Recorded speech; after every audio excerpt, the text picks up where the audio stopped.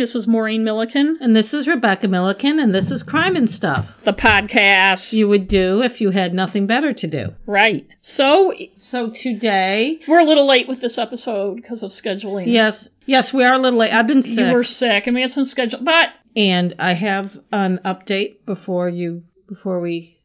Right? Yes. Sorry, I'm a little distracted today. You don't want me to go into the whole... You want to talk about it. You can talk about it while I look up what episode to refer people to. Okay. So why are you distracted, Well, Mark? Tomorrow is the launch party for my new book. You have a book? I know, I make that joke every time. Sorry, everybody. Well, and I do. And I won't And what is the name of this new book? Bad News Travels Fast. Bad News Travels Fast. Which is ironic. Available on Amazon. And many other places. Right, and other places, too. And Audible. But for you listeners, probably Amazon, because your bookstores, it's not in the bookstores yet, and it's not on my publisher's Although website. You can go in and demand Anyway, I was going to try to make this short. Oh. You can demand it at your bookstore. Okay. I won't go into all the issues, but let's just say my books finally arrived after many issues having to deal with who they were shipped by, and the U.S. Postal Service, which was no help at all. Sorry. Oh, you fucking bitch. Okay, sorry. And the U.S. Postal Service, who was no help at all, apparently looking at the same tracking information I was. And the books finally arrived today, the day before the party, and it looks like the box broke open at some point and they were ran over by a truck, and there are like 4 that are sellable. So that's the short version. About 4 out of 30. And they're not even. I mean, they're sellable, but they're not pristine. Put it that way. Yeah, and I knew because got 2 boxes. One of my first book. It's a 3-book series so far. And when that one came, it had been packed horrifically, and 2 of the books were damaged. And I knew, and that came when it was supposed to. 2 weeks ago, 1.5 weeks ago, and so I knew that this one would be, if it ever showed up, would be in bad shape. And I'd just like to advocate for the post office. When somebody calls because they're missing an important package and your tracking information is saying the same thing for 2 weeks, don't just look at the same tracking information I was looking at, you know? And if a box of something breaks open and you have to repack it, don't just put a little apology note in the box to the person.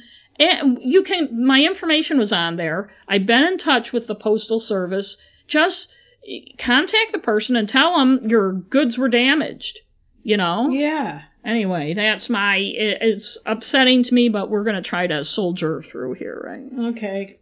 Okay, I have an update now that you had your little... Yeah, okay. Hissy fit. Well... It's not a hissy fit. Okay, you can cut that out. I understand why you're upset. Are those your notes? Those are the notes for the NNW. Yes. Wow. And that was before the books came.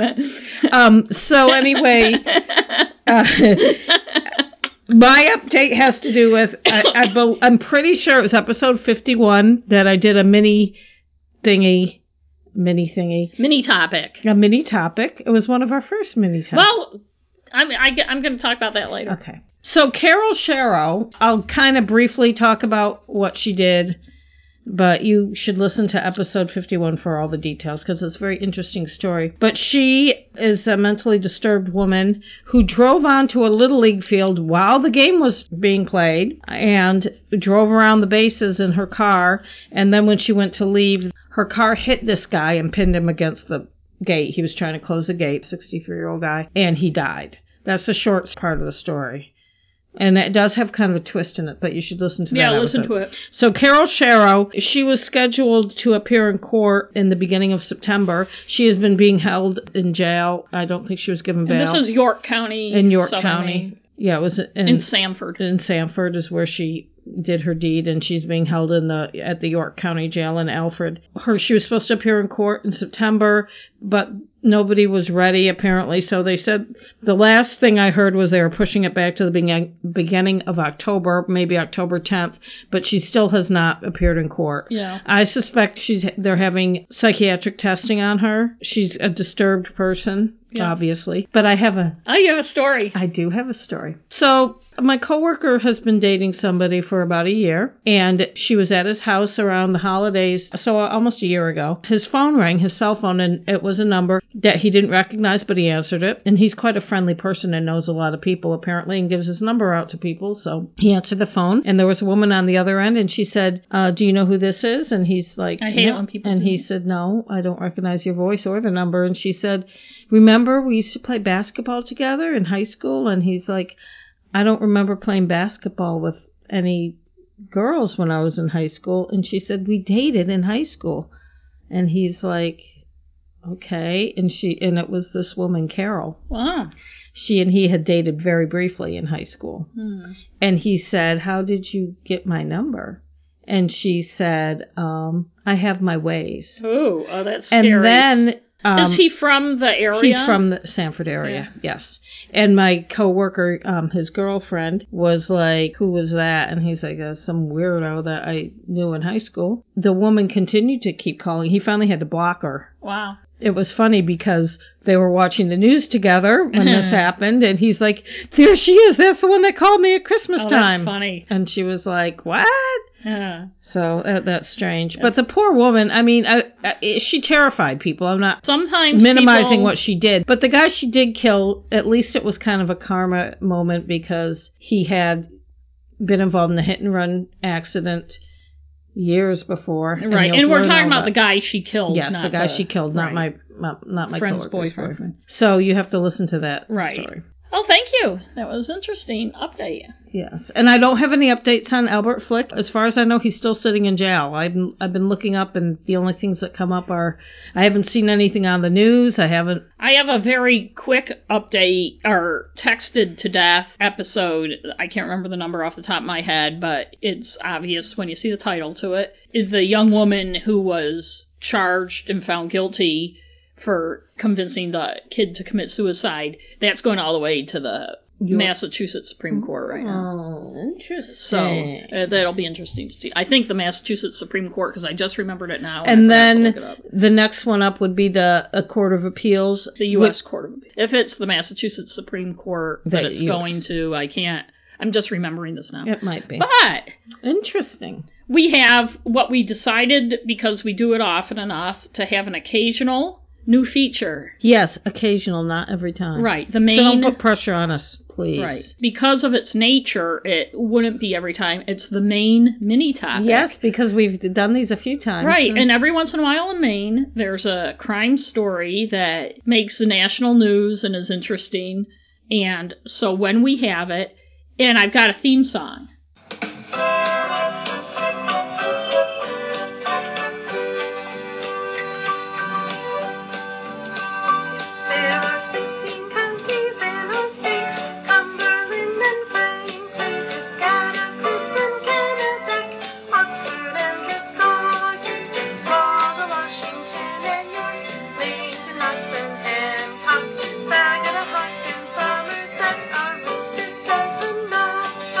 And so that's a song that if you went to elementary school in Maine, you probably recognize. A customer sang that song to me on the phone the other day. Don't mention. Someone who was not from Maine. No, I don't even remember who it was. Well, I had an idea. They sang the whole fucking song. Well, it doesn't last that long. I know, unless but still, it's like, Jesus, okay, I'm glad you learned that fucking song. It's a good thing Maine only has 16 counties, but there's a beer that came out 16 counties last year, and I had thought of a great ad campaign that they could, have people in a bar, and they're drinking, it's a craft beer, drinking the beer, and somebody kind of starts singing that song. Obviously, it's a bar in Maine, and then everybody else kind of starts singing. Now they're going to steal that idea from you. Let them. It's theirs. That's the kind of generous person I am. Good person. Okay, so what is I don't even know what this is. Oh, I think you do, because I texted you about it multiple times and told you I was going to do it as a mini topic, because I didn't want you to. Okay. Okay, so I'll just get right to it. George Stanley's property isn't hard to miss on Route 202 in Greene, Maine, which is the main route between Augusta and Lewiston. While there are many properties that are what used to be politely called a Yankee dooryard in Greene and the surrounding towns, Stanley's has stood out for more than a decade. The rambling group of wooden buildings, they're pretty close to the road, are covered with attached items and signs that read things like American pickers and hoarders. Although, can I break in for a minute? I believe he was there even before that, and he used to have a sign that said thing sale. Yes, he did. Because we used to always laugh. Right, he's been there for a while. But now they say American pickers and hoarders and stuff. There were items spread through the yard, and of course, there was a giant green wooden alien on the roof. Yes. So at the beginning of October, when a Craigslist ad proclaimed everything was free at the property and people could come and take it, they descended on it. It may have looked like junk, but in a days-long free-for-all, they also took 2 brand-new generators worth $6,000 or $7,000, a cantilevered solar canopy, one of those big ones that you put on the side of a house, still in its box, worth more than $1,000. A wooden cutout of Paul Bunyan, though they left the Blue Ox Babe. What? Numerous packaged items that he had gotten. He had hunting caps and things like that because the hunting season was coming up. And they cut the head off the alien. Why did they do that? I don't know. Couldn't they have just taken the alien? Did they have to cut its head? Well, it gets worse. So let me... They also slit the tires of a Dodge Neon he was restoring. Assholes. Yeah, and other things.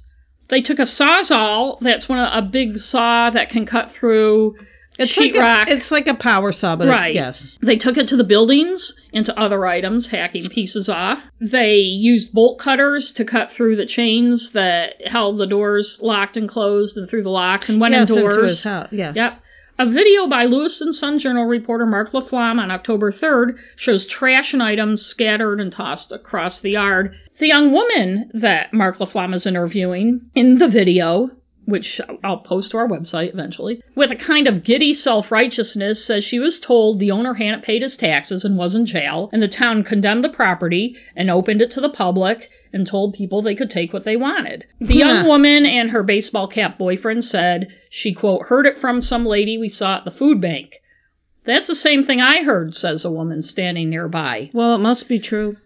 Even if the owner, George Stanley, had been jailed for refusal to pay taxes, something that I don't think happens in Green, Maine, or much of anywhere else in America unless you're in the mob, she must not have been paying much attention in civics class. If a town condemns a property, what really is likelihood they're going to open it up for people to take what they want? Has that ever happened before? No. The young woman in the video said they'd come the past 2 days and that was their 3rd day there, and they were always finding good stuff. I bet. The thing is, the owner, George Stanley, wasn't in jail. He was in Florida. The ad on Craigslist was bogus. This could be a random prank, but it smacks of something more. First of all, someone knew Stanley was out of state. And it may not surprise you to know that he had a history with the town over what he saw as a business and what they saw as a yard full of junk. It's not clear where he's originally from, but he told the Lewiston Sun Journal back in 2012 he was raised in a religious cult, had started gathering items on that property years ago. It's not really clear when, but it's been there a long time. Yeah, I used to... Right. The town finally did something in 2011, and I don't know if he had...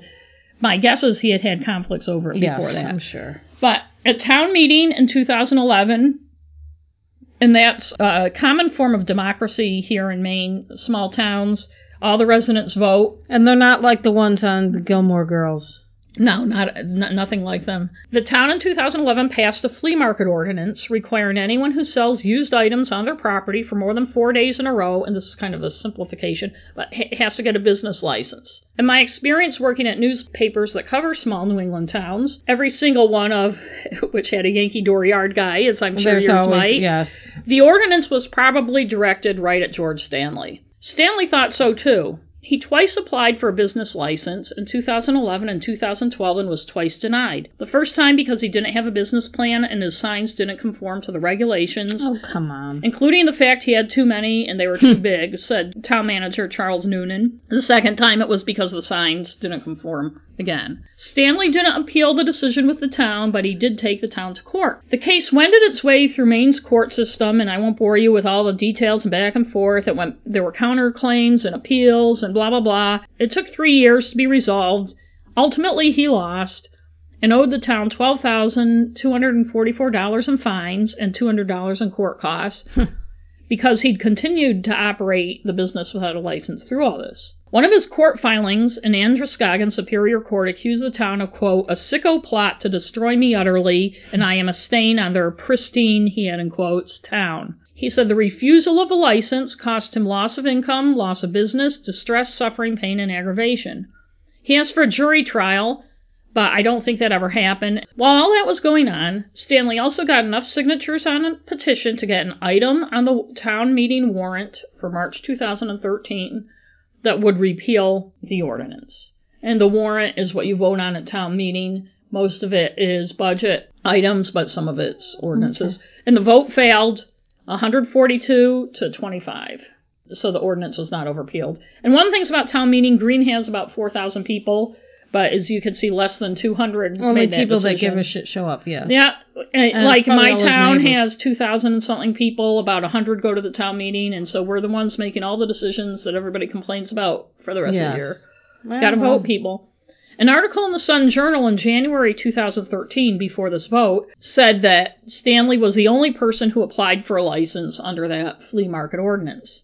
He told the Sun Journal in 2012 that he's, quote, more than just the junk man by the side of the road in Greene, Maine.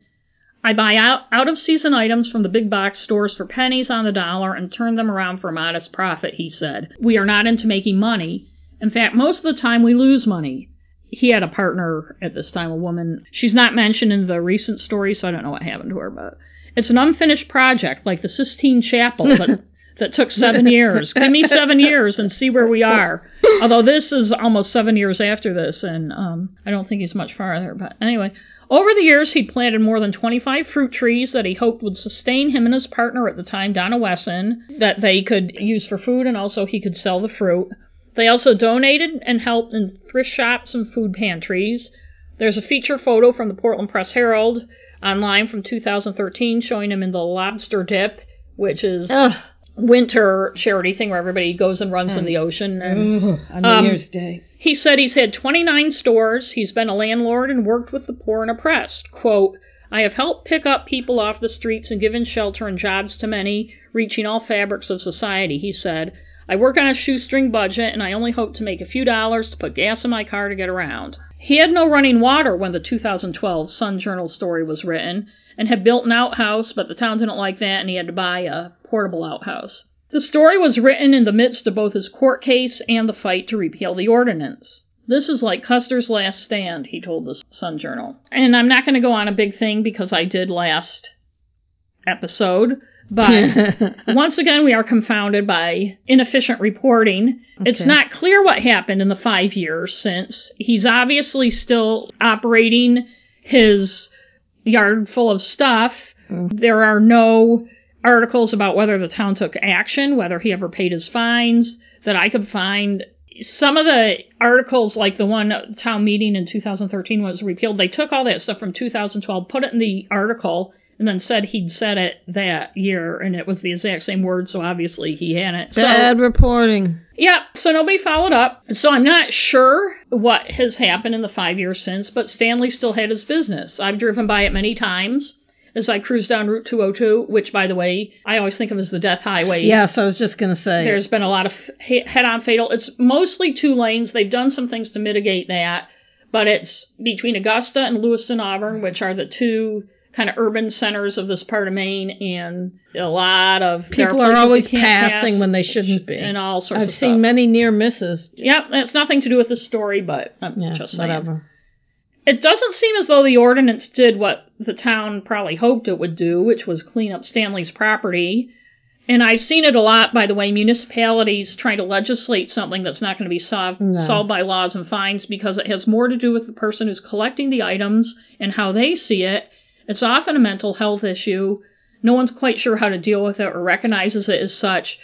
The person, I've seen it time and time again, say, this is my livelihood, this is my business, this is my investment for my retirement, and what you and the town are seeing is a lot of junk that nobody's going to pay money for. Sometimes people do pay money for that. And sometimes people, I'm not saying they don't, and he did have stuff that wasn't, but what I'm saying is that trying to legislate out of this problem never works. It's not going to work. Because how do you, it's hard to enforce it. The person does not see it the same way you do. And it's happened in many towns. And they feel victimized. There's, like you were saying, there's like one person, I was thinking of a guy it happened to in Richmond with cars.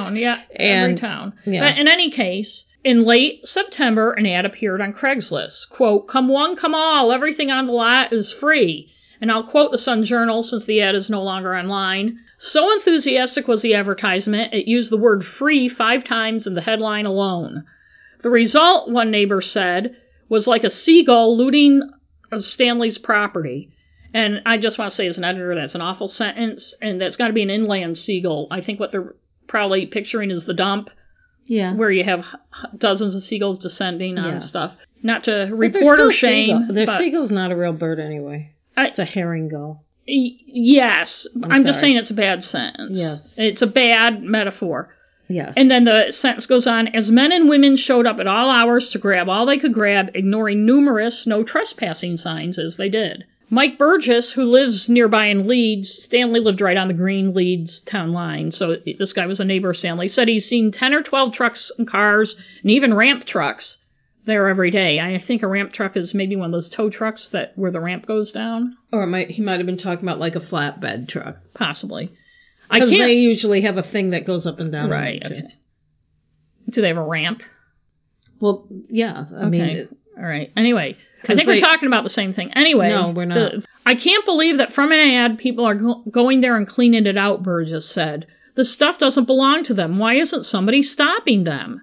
No shit. The looters even took bushes that Stanley had bought from Home Depot to landscape his yard. They took the fruit trees that were referenced in the stories of 6 years ago. They took a pallet of roofing supplies worth $45 a bundle. He told the reporter in a recorded phone call in part of the YouTube video, "By the time I get there will be nothing left." The looters took bolt cutters, as I said earlier, to the double locked doors, chains, locks, and bolts on his house and went inside. They destroyed a meditation sanctuary he'd created for himself, he has cancer, and others with cancer. When Stanley was first told about the ad, he said he contacted Craigslist and got them to take it down. Stanley thinks it came down on the 3rd day it was up, but it had been shared on Twitter and other places, and obviously the young woman the reporter talked to didn't even see it on Craigslist. She just heard about it from somebody. The Sun Journal reported that a cached preview could be found in a web search, but the entire ad couldn't, but it appeared it began running September 25th. Stanley said the Maine State Police weren't trying to track down his stuff or who took it. This was on October 3rd, I think. The state police didn't return the reporter's phone calls. Besides his issues with the town, Stanley said he talked to a trooper, Renee. I don't know if Renee's the guy's first name.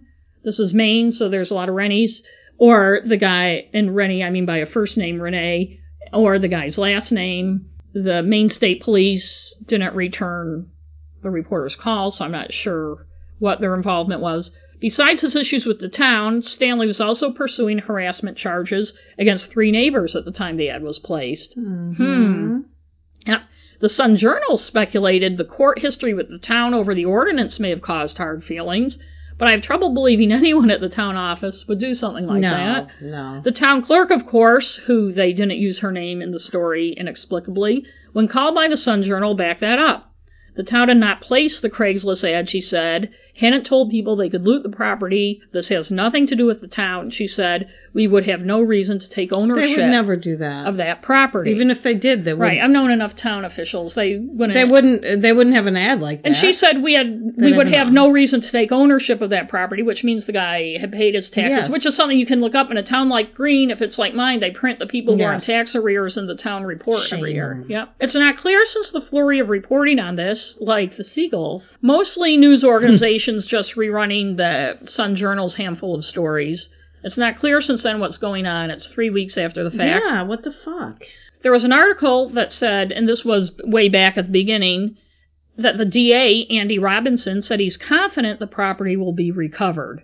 He didn't elaborate on that. He didn't elaborate on whether there was... The Sun Journal reported that Stanley had also contacted the guy running against Robinson, Republican Seth Carey, to see if he could help. And I'm not sure why. He's a lawyer, Seth Carey, but unfortunately for Stanley's effort, Carey has problems of his own. Oh, yeah. His attorney's license is suspended, and he's been ordered by a judge to stay away from an ex-girlfriend who's filed a protection from abuse order against him after he stalked her, allegedly, by parking in her driveway, approaching her at the gym, texting her, and following her in his car. He just wanted her back. He was trying to win her back. Carey's attorney's license was already suspended on an interim basis after a judge granted a protection from abuse order to a different woman earlier this year who alleged Carey had sexually assaulted her on 3 occasions while she lived in a spare bedroom in his house in Rumford.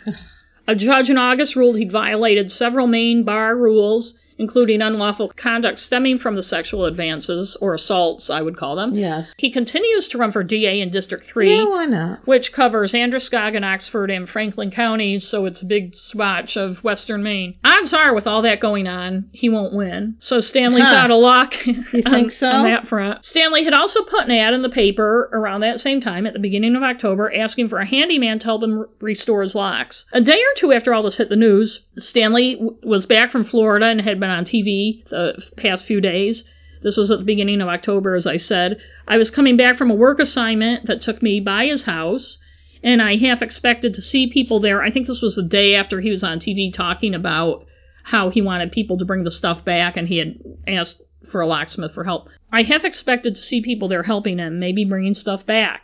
It was funny because before I got there, I was trying to remember exactly where it was because I was coming from Lewiston, and I saw these cars parked by the side of the road and like all this stuff, and then I realized it was a yard sale, and I kept going. He was at the other end of town. Like I said, boy, was I dumb. When I got to his property, there was a TV truck and Stanley in a yard, still strewn with junk. No one bringing stuff back. Aww. No one there helping him. Not even me. I took a couple pictures. Nice. Since then, you vulture. Since then, the first week of October, there's been nothing reported. No follow-ups, no checks on how he's doing. I found some stories that appeared the next week. They were just reprints of the Lewiston Sun-Journal's story, which was also run in the Press-Herald, Portland Press-Herald, the biggest paper in the state. And I just want to say, the company that owns the Press-Herald now owns 6 of the state's 7 daily newspapers and almost all the weeklies. So instead of having, like, in the old days, even a couple of years ago, you would have had the Sun-Journal doing a story. Yes. You would have had either the Press-Herald or the Kennebec Journal doing a story. You might have had a weekly somewhere. And you could find a bunch of stories that all would have had different information. Now everything's being covered by one person, and it's really diluted the quality of the news in Maine. You know, I originally came back here in 2011 because I was excited. One of the reasons I was excited by the really energetic newspaper and news rivalries in the state, and that's all just gone down the toilet. Anyway, there have been no checks with law enforcement to see if Robinson's assertion of 3 weeks ago now that the property would be recovered has happened.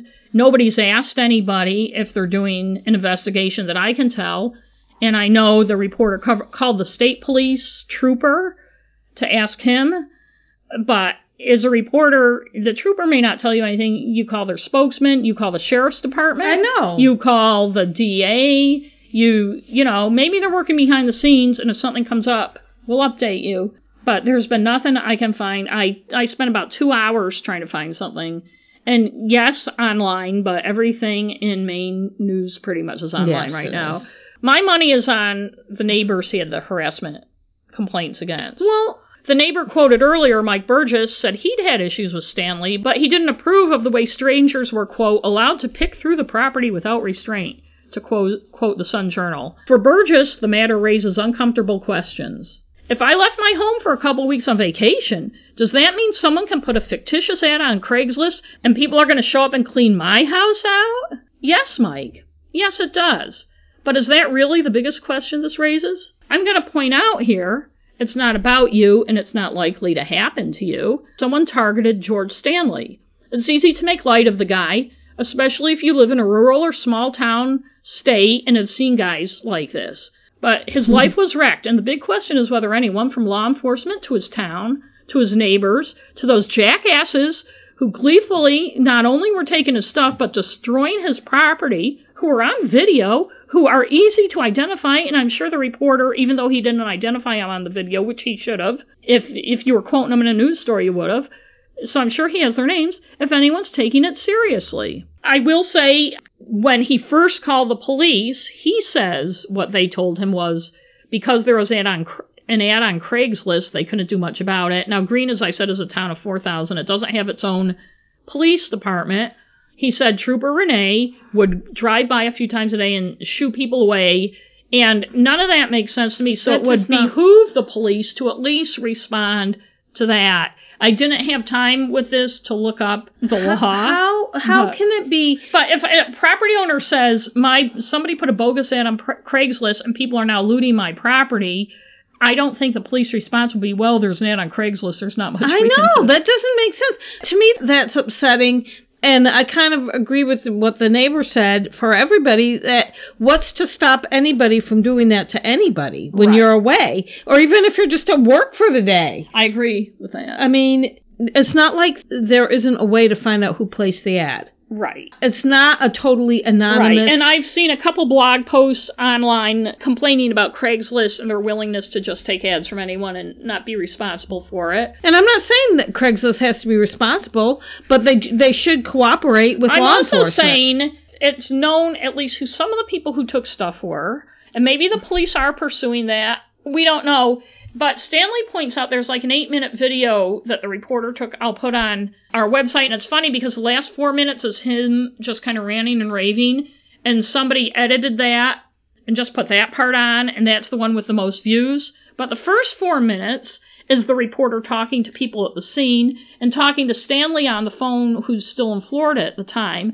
And you get the impression that people felt that this guy, because of the way his yard was and everything, and because he had gotten into disputes with people and stuff, that it was okay to do this, that he was somehow less of a person. Mm-hmm. You know, and everybody's always going on about their rights, their property rights, and you too. This is America, and you have rights to your property. Why are his property rights less than anyone else's? I know. So that's my main mini topic. Well, thank you. It was quite enlightening. I feel bad for the man. I felt bad for him when I first saw him. I've never been one of those people who are all up in arms if my neighbor has a bunch of shit in their yard, which happens in Maine a lot. I actually had a neighbor like that in Hallowell, and he actually got in trouble with another town that he owned property in because of that. Fairfield.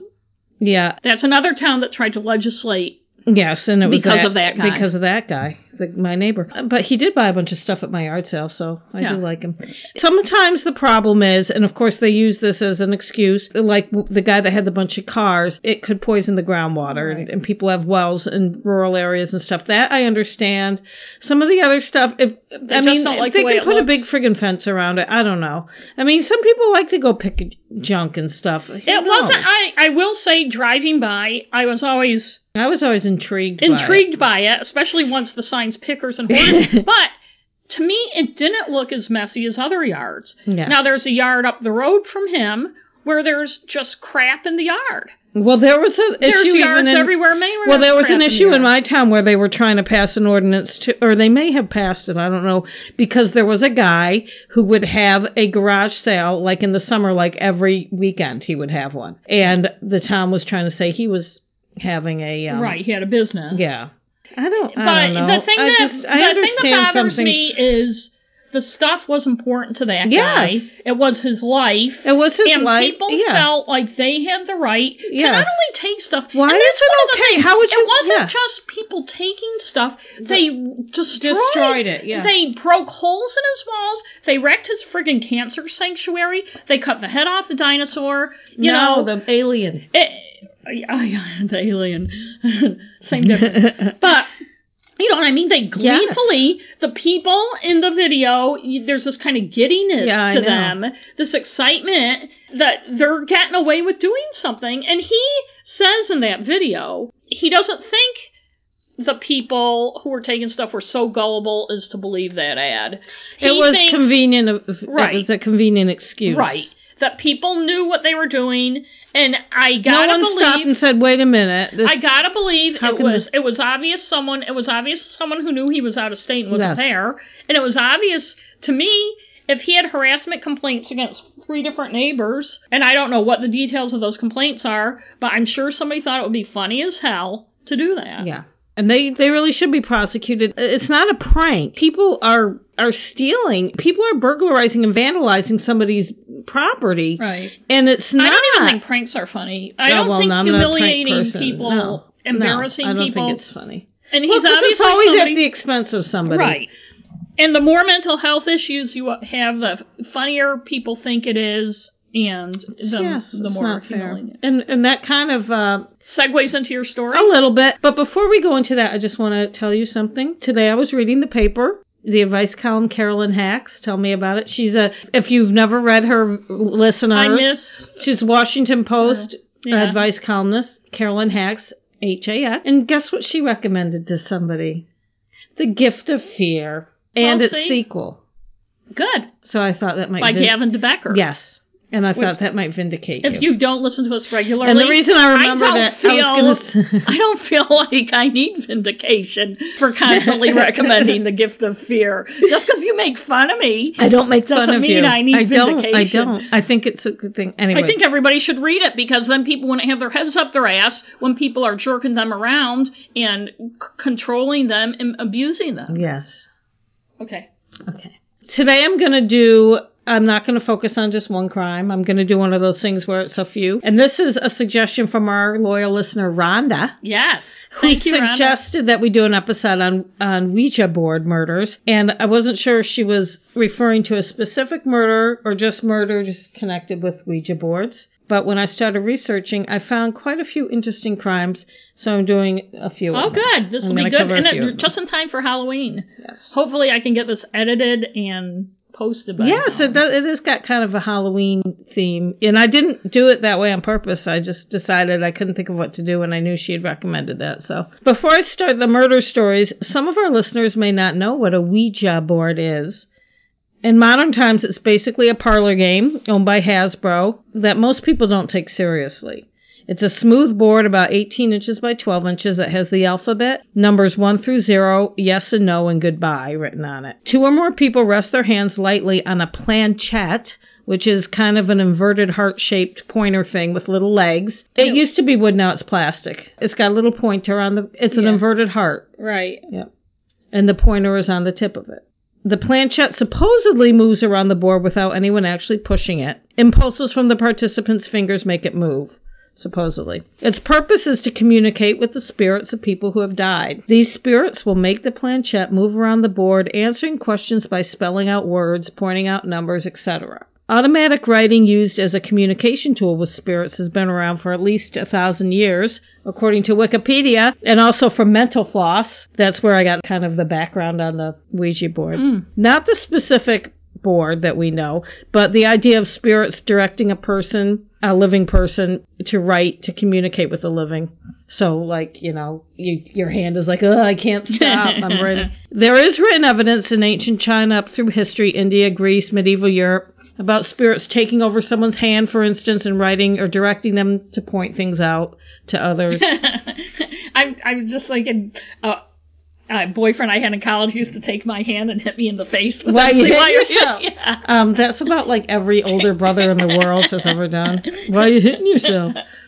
The Ouija board, as we know it, first came into popularity in the later part of the 19th century in America. After the Civil War, people became very interested in spiritualism and speaking to the dead. I think probably because so many people lost loved ones in the Civil War. Many. And wanted a chance to talk to them again. Mediums and seances became a fad, and the spiritualists used a lot of techniques to communicate with the spirits. One was called a talking board. The talking boards were similar to what we now know as the Ouija board. In 1890, Elia Bond patented the planchette and the board, and so is officially credited as inventing it, even though he basically just took an existing idea and ran with it. He was an attorney and inventor. He has patents at a lot of things, so when he saw a good idea, what the hell? Steal it. The boards had been manufactured by the Kennard Novelty Company. Its owner, Charles Kennard, said the Ouija board itself had told him its name. And that the word Ouija, which is Ouija, was ancient Egyptian for good luck.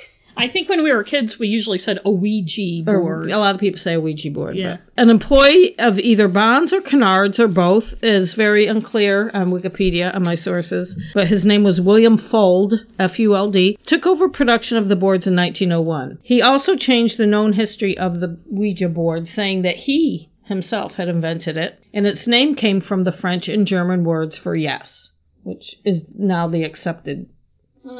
That which could be. Who the fuck knows? Ouija.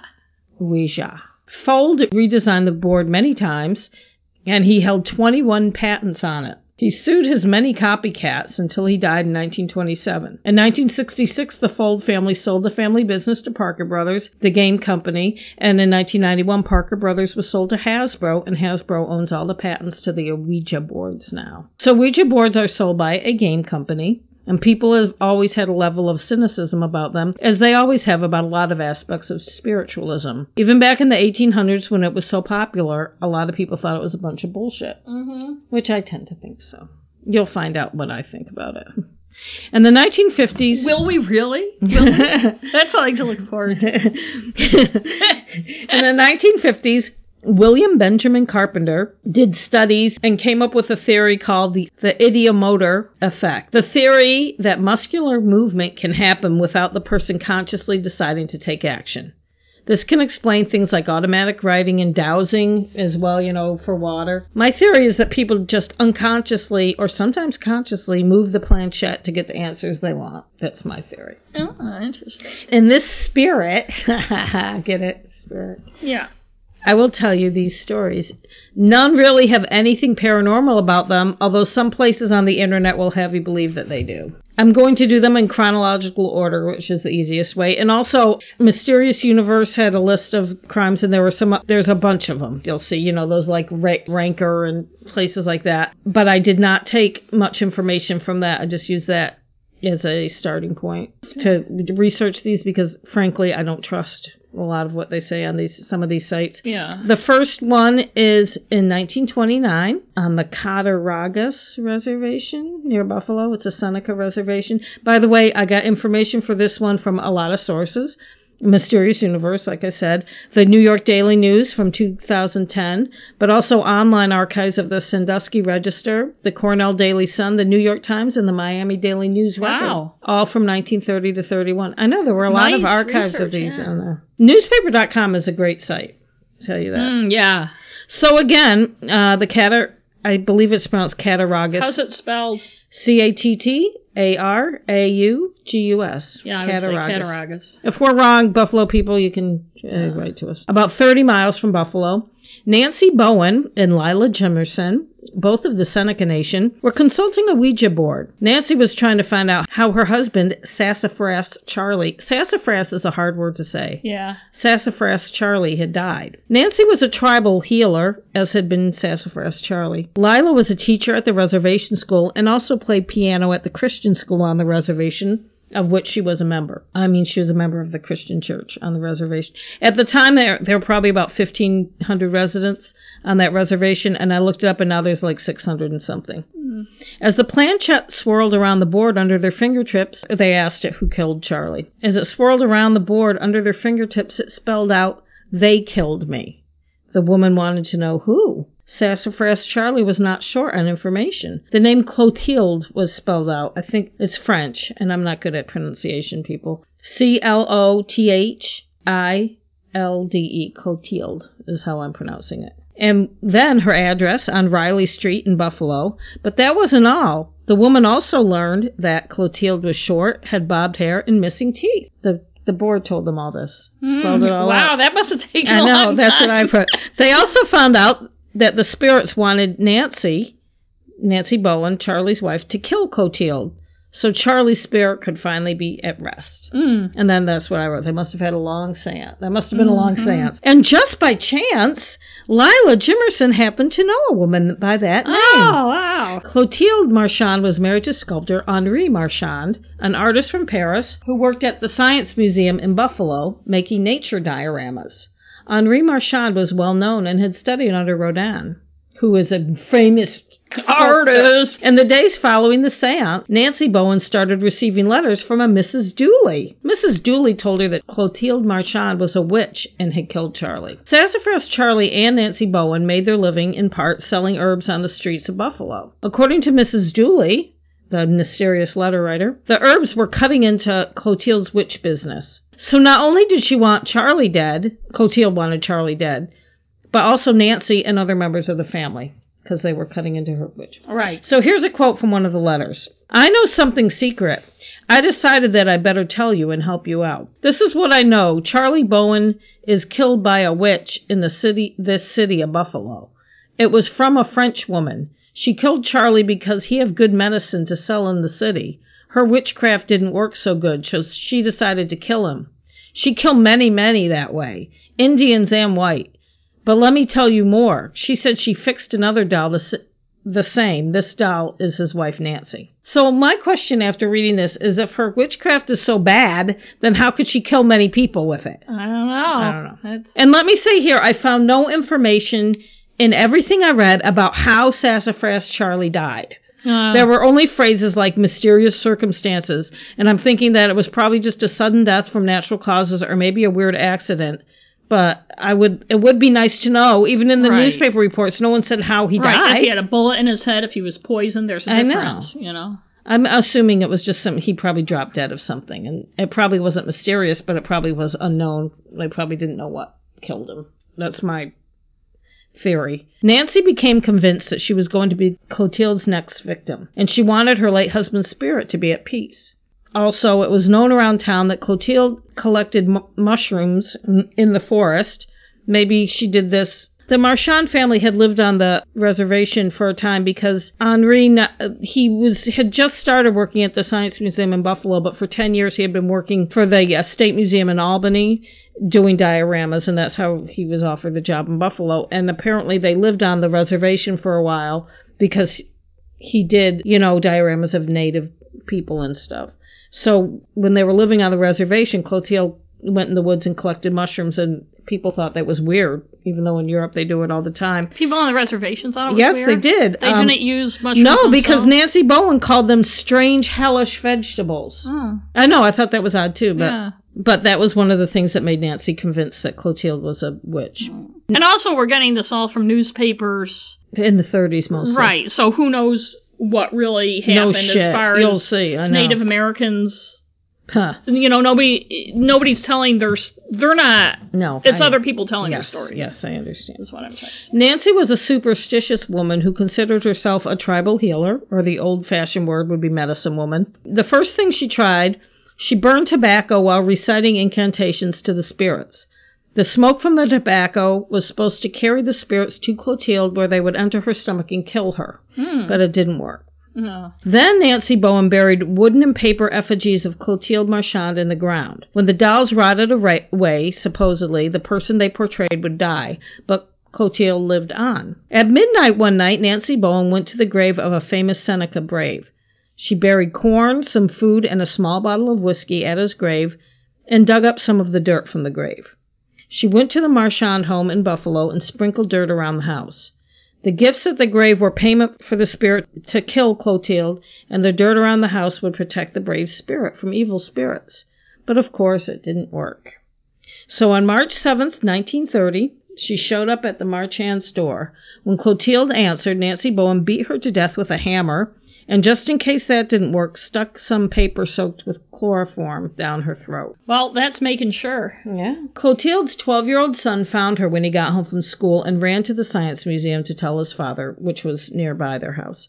Witnesses told police that they had seen two native women hanging around the house in the weeks before the attack, one old and one young. The police also learned that Henri Marchand had worked on the Cattaraugus Reservation while researching and creating his sculptures for the dioramas at the Science Museum in Buffalo as well as the State Museum in Albany. Henri and Clotilde had 4 children, and they had been in the area for about 10 years. They asked Henri if there were any native women who might want to harm his wife. Henri gave them the name Lila Jimerson, who had been one of his models. By 10 o'clock the night of the murder, both Nancy Bowen and Lila Jimerson had been arrested for Clotilde Marchand's murder. According to the newspapers, when Nancy was arrested, she said, "Sure, I kill her. She was a witch. I asked her if she was a witch, and she say yes. I asked her if she killed my Charlie, and she say yes." Nancy also had bloody pieces of Clotilde Marchand's clothes and parts of her eyeglasses on her. She was probably going to use them for something. According to the police, Lila Jimerson harbored an unrequited love for Henri Marchand, so she had tricked her superstitious friend into killing his wife, leaving him free for Lila. But as one paper said, quoting prosecutor Guy Moore, instead of using the traditional bow and arrow, Lila had used Nancy to do it. The newspaper accounts of the time are horribly racist, as you can imagine. They call Nancy Bowen a squaw, hex woman, a sinister, stooped and withered, a hag, ancient, feeble, and an aged Indian crone. She actually was in her 60s and looks about 60. They're also misogynistic. Yes. Besides. And she looks about like a woman in her 60s with dark hair. She's kind of stocky. She had like kind of waved hair. It wasn't... The print media called Lila Jimerson the Red Lilac of the Cayugas. Time magazine called Lila Red Lila Jimerson. And she was described as sallow, flat-chested, scraggle-haired, and toothless, although photos from the time show her as an attractive woman in her mid-30s. One article mentions Lila as a descendant of Mary Jemison, the white woman of the Genesee. She was famous in the history of the frontier, according to this newspaper. Of course, I had to look up Mary Jemison, which was a very interesting story, but I'm not going off on that tangent. One newspaper said that Henri Marchand, quote, never was aware of the fierce aboriginal passions he had aroused. Yeah. I'm sure he was. Lila Jimerson was also in Buffalo that day. But she wasn't with her friend Nancy Bowen. While Clotilde was being murdered on her own doorstep, Lila Jimerson was going for a drive with Henri Marchand. She had called him and asked him to pick her up for a ride. When police asked him about it, Henri said, "Indians love to go for automobile rides." The prosecutor believed Henri Marchand when he said that Lila Jimerson was only a passing acquaintance, just someone who had modeled for him. Could he help it if she had a crush on him? But while Lila was still in jail, her family gave reporters a bunch of love letters from Henri Marchand to Lila. Their affair had started in 1922, according to an interview Lila Jimerson gave from jail. Jury selection began just 17 days after the murder. The prosecutor wanted to get it done before more shit came out about Henri Marchand, probably. At the trial, Nancy Bowen told the court that she had tried hexes, but they hadn't worked, so she decided to just go kill Clotilde. Henri Marchand's testimony probably had the newspapers in ecstasy. He testified that Lila Jimerson was one of his many lovers. He had too many to count, according to him. Those Frenchmen. And many of them were Native American. He said his wife was fine with him sleeping around. He said they always say that. Yeah. Well, she's dead. Michael Peterson. He said he had to do it with the Native American woman because it made them more willing to bare their breasts to model for him. And he called it a, quote, professional necessity. Jeez. Lila, who suffered from tuberculosis, had a respiratory attack during the trial, collapsed, and was sent to the hospital. The judge declared a mistrial. There was a second trial a year later. Henri Marchand did not testify. He had moved back to Albany and had already remarried. His new wife was Clotilde's 18-year-old niece. By this time, Lila Jimerson had a new story. She admitted to being, quote, foolishly in love with Henri Marchand, but had nothing to do with the murder. She said Henri had complained he was tired of Clotilde and had been trying to get someone to kill her. The word was he had asked several of the women on the reservation to kill his wife. Lila Jimerson was acquitted at the second trial. Nancy Bowen had pled guilty to manslaughter and was released on a sentence of time served. Henri Marchand was never charged with anything, although he had been initially arrested and held as a material witness before the first trial. So that was the first. It was interesting. So as you can see, the Ouija board didn't tell them anything. No. Charlie didn't tell them anything. No. Friggin' Lila got poor Nancy to do the dirty work. The next story is in a similar vein. It's only a few years later, 1933. And again, I got some information from Mysterious Universe, the National Registry of Exonerations, an old article from the Arizona Republic, again thanks to newspapers.com, and the appeal motion filed in 1936 that I found on courtlistener.com. Also, I found this to be a complicated case. It would probably make a good episode on its own, but it would be a real slog finding good information about it. It's very difficult. I mean, if you live in the state, like the ones from Maine, it's easier to find newspapers and stuff, but it's, God. There's conflicting information in this story, so I'll try to make sense of it. As always, different sources have different information. I'll try to go with what I think is most reliable. So again, 1933, Prescott, Arizona. Dorothea Turley, 38, was an avid user of the Ouija board. She consulted it to answer life's questions, for financial advice, even trying to find out where gold was buried. On November 8th, Dorothea and her 15-year-old daughter, Maddie, were having a session. Much of this is according to what Maddie told the police, by the way, according to court records. The board told them that Maddie should kill her dad, Ernest, when he got back from milking the cows. The board told them not to worry, no one would find out about the murder. Dorothea told Maddie that the Ouija board, quote, could not be denied. Just to make sure, they also consulted cards. Because, right, make sure. Yeah. Now, one source made this sound like it happened on the same night, but the court records imply that this was something that was happening over a period of time. And Dorothea wasn't even home at the time of the shooting, according to more reliable sources, which makes more sense when you hear about the crime. It seems like she planned this out, so she planned to not be there, to make her seem less culpable. When Ernest Turley came back from milking the cows, Maddie went and got the shotgun and shot her father in the back twice as he continued with his chores. He initially survived, but died 4 to 6 weeks later, according to the sources, which are different, in the hospital in San Diego, where he had been transferred from Prescott, I guess. Maddie told police that it had been an accident. She had been walking about 30 feet behind her father and shot at a skunk and or tripped, depending on... The police were skeptical. The angle of the wounds and the apparent range from which the gun was shot belied her story. Maddie eventually confessed, telling the police the Ouija board told her to do it. Dorothea was also arrested. Turns out Dorothea Turley had a boyfriend and wanted her husband out of the picture. Ernest Turley was a retired gunner's mate from the U.S. Navy. They had moved to Arizona in July to improve his health. In addition to Maddie, there was a 14-year-old son, David. The Turley marriage was not a happy one. Dorothea took up with neighbor Kent Pierce and told several people she intended to marry him.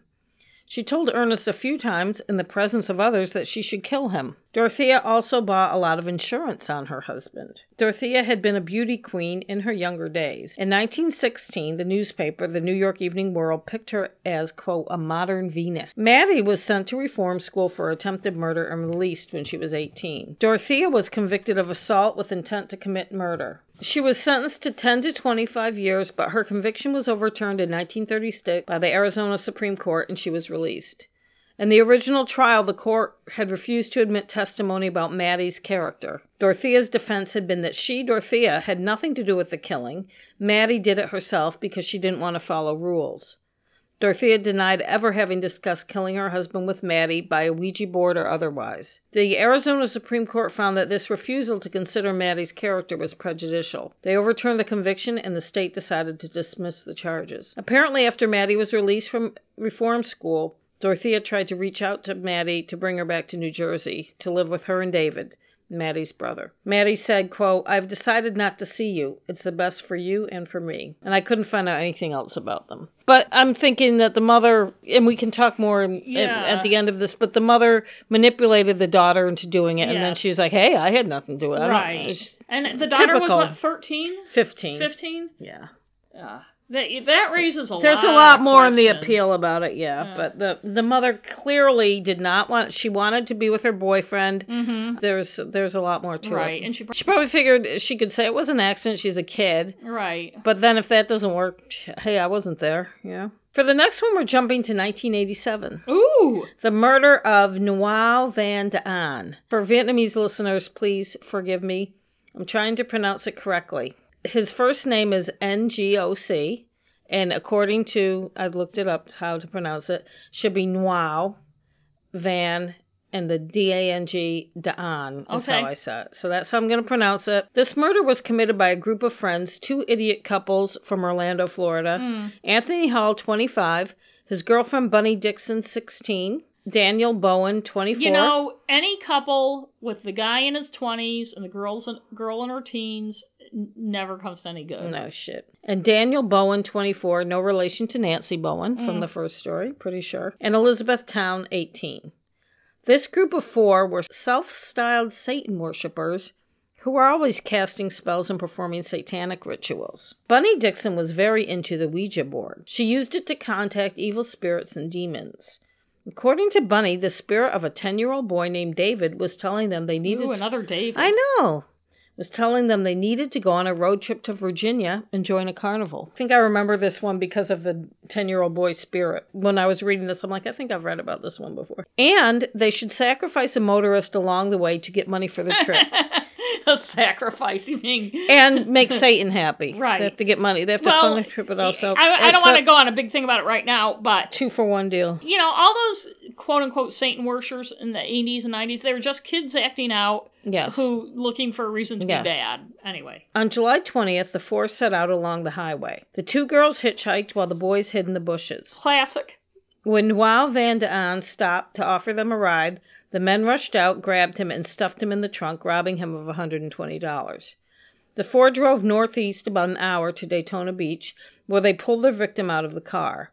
Bunny Dixon reportedly carved an inverted cross on Noel's chest. Then Anthony Hall and Daniel Bowen supposedly killed him, shooting him 6 times in the head, neck, and torso. His body was put back in the trunk, and the car was dumped off Interstate 95 in North Carolina, where the 2 couples parted ways. Elizabeth Town and Daniel Bowen eventually reported the murder to the police, saying they witnessed it but took no part. All 4 were arrested. The other couple, Anthony Hall and Bunny Dixon, were not together when arrested on August 1st. So it only took them 10 days to find him. Bunny was in Arkansas and Anthony was in Missouri. And I had a hard time finding a lot about this. I think it was because of the year. It was in the late 80s. You know, that's that kind of... Right. That window of time where things weren't online. They're not necessarily archived. Bunny Dixon denied being the one who carved the cross in Noel Van Daan's chest. Daniel Bowen said that Anthony Hall and Bunny were the ones who shot Noel. Anthony Hall, who was the one authorities charged with actually shooting Noel Van Daan, claimed that Daniel Bowen had pointed a gun at him and forced him to shoot. And the only reason he even took part in the first place is because he was under the spell cast by Bunny Dixon and the Ouija board. Anthony Hall was convicted of first-degree murder and sentenced to death. Daniel Bowen was convicted of first-degree murder and got life in prison. He did not get the death penalty because the jury didn't think he had shot the gun. He was convicted of felony murder, kidnapping, robbery, and burglary, charges the others shared, in part. Not all of them, but Anthony Hall had the same charges. Bunny Dixon got 50 years, and Elizabeth Town 17 years. Elizabeth Town pled guilty, and I believe she was the only one to plead, and that's why she got a shorter sentence. And plus, she didn't actually do anything except hitchhike, I think, and lure him. I don't think she did any of the attacking. The 2 men went to trial. I know that for sure, from what I could read. It looks like Anthony Hall's death sentence was commuted to life in prison, because I looked and he was never executed. They had a list of executions and a list of people on death row in Florida who had been on death row since 1976, and when they were executed, and he wasn't on that list. And I had read in one of the articles that he had got life in prison, so I'm assuming it was commuted somehow, but I couldn't find anything about it.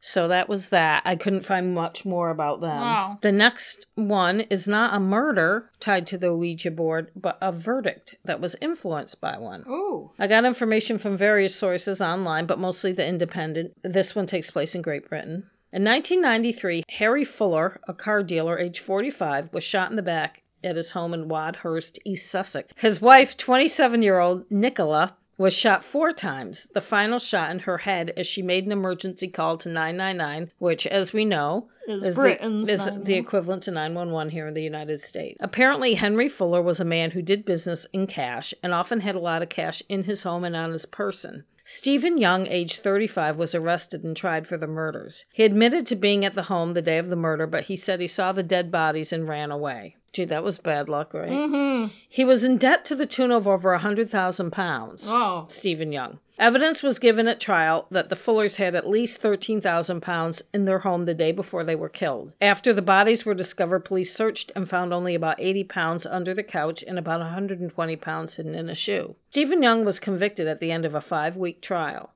It was a difficult trial with some disturbing evidence. There was a recording of the call to 999 where Nicola was unable to speak because her jaw was shattered. Ugh. The emergency operator assumed this was kids playing on the line and didn't send police. Jesus Christ. The guilty verdict was a relief to the families and all who had worked on the case. Then, a month after the verdict, there was a headline in the News of the World tabloid. Murder jury's Ouija board verdict. Booze, dirty jokes, and then the Ouija board. Oh. The jurors had been sequestered in the Old Ship Hotel in Brighton. 24-year-old Adrian, who was the youngest member of the jury, said he and 3 other jurors had tried to get spiritual help in their deliberations. Oh, no. The night before the verdict, they were drinking and talking, which I thought they weren't supposed to. They can talk about the case after the after they rest when they're deliberating, yeah. Someone made a crude Ouija board from a piece of paper, and they used a wine glass as a planchette. One juror, Ray, took charge of asking the questions. They summoned Harry Fuller's spirit. Ray asked, "Who killed you?" The glass moved around the makeshift board and spelled, "Stephen Young done it." The next question was, how? The answer, shot. Well, it must be real, because who else would know that? So you're telling me after a trial, 5-week trial, where the prosecution and the defense present their cases, all the evidence is looked at and explored and talked about, they're going to rely on a Ouija board? Of course. Oh, Jesus. Yeah, but they're talking to Harry. Yeah, that's right. The jurors were trying to figure out what to do. The wine glass planchette spelled out, "Vote guilty tomorrow." Some of the jurors were crying. Later, some said they had gone too far. And I'm like, really? Did they? Because they believed it? What the fuck? As they broke up to go back to their rooms, they agreed not to tell anyone, even the other jurors. Now, that I read in the paper, in the Independent, but another source was saying that they told the other jurors the next day. But I don't know. Well, maybe they agreed not to tell the other jurors. But they might have. But then told them anyway. What the other thing that I read said, they told the other jurors, but the other jurors said that it didn't influence them. So I don't know. I would have, to tell you the truth, I would have been the most unpopular person on that jury because I would have told the judge the next day, and if it was in the U.S., it would have been a mistrial. I know. Juror misconduct happens all the time, but the unusual way this happened was what made headlines. Nicola's father said the 4 Ouija-loving jurors, quote, made a complete joke of our daughter's death. But University of Melbourne criminal law professor Jeremy Gans, who wrote about juror misconduct, he studied it, he did some studies and whatever. He didn't necessarily think so. He said, quote, "It brings home that this would have been a very disturbing trial for them. This couldn't have been a fun trial for the jury, and it made me think whatever was going on in that hotel room probably wasn't good times for the jury, but perhaps something else, coping with what they were hearing." Which is true. They're probably not too bright and... Well, the not too bright part I'll go along with. The United Kingdom Court of Appeals threw out the verdict and ordered a new trial. In December 1994, after another 5-week trial, Stephen Young was again found guilty and sentenced to 2 life sentences. As he was let off, Stephen Young was still professing his innocence, shouting, "I did not do it, my lord." Relatives of the victims yelled back, "You did it all right, you bugger, rot." The next one takes place in England. It was hard to find credible sources on this one, but I did manage to find on Parliament UK a copy of an appeal that had information in it that verified some of the other stories I read that were not on his reliable site. So I figured the facts are correct. Because my other information comes from Mysterious Universe and various online sources that are basically a lot of cut and paste information that you see, you keep seeing the same thing. David McCallum was 17 in 1995 and lived in a flat in South London. I'm assuming he still lived with his parents. Pierre Antoine was his friend, 16 years old. The 2 boys had an interest in the occult and black magic. David's room was decorated with skulls, images of Satan, the numbers 666, etc. He should have dated Bunny Dixon, except she was too old for him. On December 2nd, 1995, David and Pierre invited 2 neighbors, Michael Eridge and Stephen Curran, over to have a seance with the Ouija board. While they were sitting there, hands on the planchette, it spelled out Kill. Uh-oh. This was a bit much for Michael Eridge, as I'm sure the creep vibe was already going strong in the room. He got up to leave.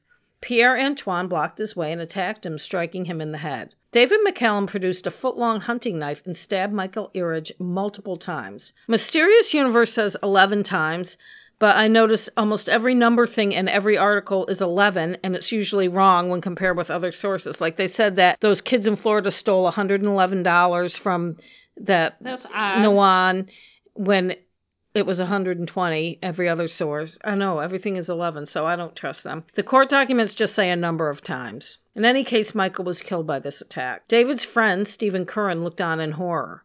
The two older boys forced Stephen to handle the knife so his fingerprints would be on it. Then they told him they would let him leave, but he better not tell anyone or they would implicate him in the crime. David and Pierre wrapped Michael Eridge's body in bedding and hid him between floors 7 and 8 of the apartment building. Stephen told David McCallum's father about the murder, and police came quickly. David smiled as he freely admitted to killing Michael Eridge. When police questioned him, he told them he had made animal sacrifices to Satan before, but had never killed another human until now. He said he'd been forced by the demons from the Ouija board to kill and had no control over it. He said, all of a sudden I started attacking him. A voice in my head said, kill him. The Ouija board told me to buy the knife, and the demon Manus told me to kill him. Mm-hmm. The glass spelled out the word kill. It reminds me of that guy when we talked about the Uber, the one where the Uber... Oh, yeah, the Uber turned black. Yeah. We shouldn't laugh. Yeah. David McCallum would only plead to manslaughter, not murder, because, as he said, he didn't feel like he was responsible for the killing, because it was the demon spirit. Yeah. I mean, come on. At the trial, it was determined that David McCallum suffered from an unspecified mental illness and was therefore not mentally competent to understand what he'd done. He was sentenced to an unlimited sentence at Broadmoor Mental Hospital. Pierre Antoine was found to have schizophrenia. He was judged too mentally ill and impaired to be able to assist in his own defense. He was found unfit to plea. I couldn't find out what happened to him, though it sparked a court case that went on for years. It sounds like a bad pair of guys hanging out with each other. His lawyers had said that if he was unfit to plea, that means he should be unfit to be tried, but the Court of Appeal said no, they're two different things. But I can't find any evidence that he did go to trial, so I assume he was put in a mental institution and he's outside our window right now. Sorry. So I'm not sure. I'm assuming he's also was put in. Both of them are institutionalized. Yes, it's too bad when these two young men that had obvious issues, I mean, I don't know exactly what you can do with it, but when they get together and they both develop an interest in this. Well, people have to recognize red flags and issues earlier. And the thing is, when someone is suffering hallucinations or delusions, we've talked about this before, but whatever their interest happens to be, for instance, if they're super religious, they're going to think Jesus is telling them to do it. The next one takes place in 2001 in Oklahoma. Ooh. My sources for this story are News OK, the site for the Oklahoman, and TulsaWorld.com, and the local news station site, which I couldn't find the call letters on the thing I printed out, but it's Channel 6. In that area. And you know what makes me mad? As I tried to look for all of these stories, the only one I found pictures of the people was, interestingly enough, the first one, the oldest one. That is interesting. Every time I tried to look up anyone in any of these stories, all these dumb sites with, 10 crimes related to the Ouija board, and but it didn't have any pictures. I wanted to see what these people look like. I know. I always want to see what they look like. You know that. On Sunday, February 11th, 2001, Carol Sue Elvaker, 53, was playing with a Ouija board with her daughter, Tammy Sue Roach, 34, and Tammy's two daughters, ages 10 and 15. The two girls are not named in news sources, and I'm assuming because they're minors at the time. Tammy's husband, Brian Roach, 36, was sleeping in another room. Brian was the former mayor of the small town of Minko, at the time about 1,400 people. It was 30 miles from Oklahoma City. Brian had been elected in 1986 by 8 votes. Age 19 at the time, he was the youngest mayor ever to be elected in Minko. Carol Sue Elvaker said that God was speaking to her through the Ouija board. God told her that Brian was evil and needed to be killed. The details are hard to find, but I'm assuming she got a kitchen knife. All I read everywhere is that she took a knife and stabbed him. So anyway, she went into the room where he was sleeping and plunged a knife into her son-in-law's chest. Oh. Tammy Sue Roach didn't help her husband, although he called out for help. Carol Sue Elvaker then tried to stab her 10-year-old granddaughter, saying she too was evil. Tammy Sue got the knife away from her mother and hid it in the house somewhere. Then the two women and the two girls left the house and drove toward Tulsa on Interstate 44. Carol Sue was driving. I mean, why not go with the crazy lady and let her drive? Well, you never know what. I know. I mentioned that later. One report also mentioned that Carol Sue tried to kidnap her grandson, Tammy's nephew, who was also 10, but was thwarted by the boy's mother. I didn't see that mentioned anywhere else, though, so I don't know. That was in one of the news reports, but only one. Carol Sue Elvaker eventually crashed the car into a road sign, attempting to kill all 4 of them. Instead, she ended up breaking both ankles. The other 3 only suffered minor injuries. After all of them were out of the car, Carol Sue tried to push her 15-year-old granddaughter into traffic. Oh. Even though both ankles were broken, Carol Sue ran from the scene, shedding her clothes as she went. She jumped over the barrier on the median strip and ran into the woods on the other side of the highway. Police found her hiding in the woods and arrested her. Tammy Sue Roach was also arrested and charged as an accessory to murder. Police said she hid the weapon, did nothing to help her dying husband, and made no effort to escape her mother. Tammy Sue was also charged with enabling child abuse. A week before her trial, in September 2001, Carol Sue Elvaker's attorneys entered an insanity plea. Grady County Assistant District Attorney Brett Burns said he realized it wasn't a case worth trying. The defense had 2 experts ready to testify Carol Sue was legally insane, and the prosecutor's office also had exams done with their expert with the same result. So the plea of not guilty by reason of insanity was accepted by the court, and she went to a mental hospital instead of jail. Tammy Sue Roach's charges of accessory to murder were dropped. They would not have stood after her mother being found not guilty. She pled guilty to the charges of enabling child abuse and served a year in jail. Something like this, it's unbelievable. I guess it's everywhere, Mayor Joe Gilbert of Minko said at the time. I don't really know what that means. Brett Burns said, "It's amazing how the grandmother was able to let this Ouija board consume her life." And I'm thinking she obviously had some kind of psychotic break. Dipshit. There's no history of mental illness or substance abuse for Carol Sue Elvaker, and no record of domestic abuse in the home. So, of course, this leads some internet sites to say that proves there must have been some paranormal reason. I don't think so, but there might be more to the story. And it may sound like Tammy Sue was being callous, but we don't know exactly what was going on and how chaotic things... You don't necessarily... There isn't necessarily a record of abuse in abusive places, and abuse doesn't always mean physical abuse. And also what I was going to say is we don't know how chaotic what was happening in that house when that happened. Right. And the police probably get information from the 2 girls. It's easy to say this happened, then this happened, then this happened. But if your mother just suddenly goes crazy and stabs your husband and then... Right. Who knows? I don't know. So it's a very odd story. And the last one is the Carroll family. We're back in the UK for this one. I got information from the Northern Echo, News Corp of Australia, and the Mirror website, and a few random bits here and there. On Christmas Eve 2014, Paul Carroll, 51, was consulting his Ouija board in his home in Consett, County Durham. Paul Carroll was described as having learning disabilities. Like, I didn't know people just hung around consulting their Ouija boards for shit. Maybe some people do. Obviously. He did. He told police he was trying to contact dead people when an evil spirit entered the body of his dog Molly, a Bedlington Terrier. Thank you. Thank you, British newspapers, because it didn't say that on other sites. I had to look for that. Then I had to look up Bedlington Terrier. What kind of dog are they? They're white. They look kind of like poodly Airedale type. A lot of times they cut their hair. I don't like the way they cut their hair. They cut it so it's like makes their head look like a wedge. Oh, yeah. But they do. They look like a white Airedale, if you can picture that. They're very cute.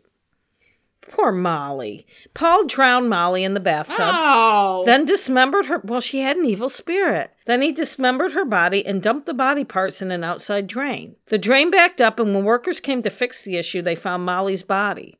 Neighbors reported Paul Carroll to the police, and he was arrested and charged with causing unnecessary suffering to a protected animal. He told police that the supernatural beings that had entered her body were to blame, not him. He pled guilty and received a suspended sentence. Then, a few weeks later, in January 2015, Paul Carroll's wife, Margaret, 60, and her daughter... So, he killed his dog because he thought she was possessed. Yes. Dismembered her and put her down the drain. Yes.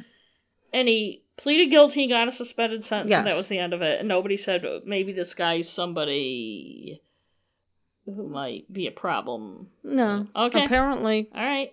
You know. I don't know. Well, he was trying to say he didn't even drown her, that the evil spirits killed her. So he's I don't know. The thing I read said he got a suspended sentence, and the newspaper articles were from after the next part of this story, so they don't mention him, but I believe that he was still in jail when this next part happened. In January of 2015, Paul Carroll's wife, Margaret, 60, and her daughter, Katrina Livingstone, 37, who's Paul's stepdaughter, were using the same Ouija board.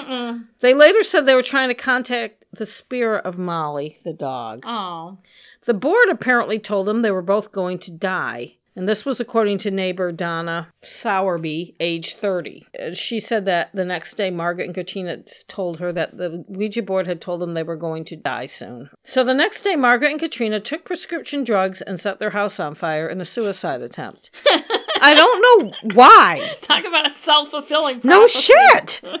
The women were found in the backyard, or the garden, as they say in the British newspapers. They were brought to the hospital and arrested and charged with arson while in critical condition. Donna Sowerby, the neighbor, told the Northern Echo, "The fire was right the way through the property. It was horrible. The roof was right up." I'm not going to try to do an accent. Thank you. We could not see up the street because of the smoke. There was a mini explosion and one of the firefighters was blown back. Ann Newman, a next-door neighbor, said, "The fire was horrendous. There was smoke billowing out. A neighbor came to warn us and was panicking because there were gas bottles next door and was worried that there was going to be an explosion. We were in our night clothes, but she said we had to evacuate right away. We could not come back to our house all day because our house smoke logged, and my husband suffers with his chest. We are very angry about what happened."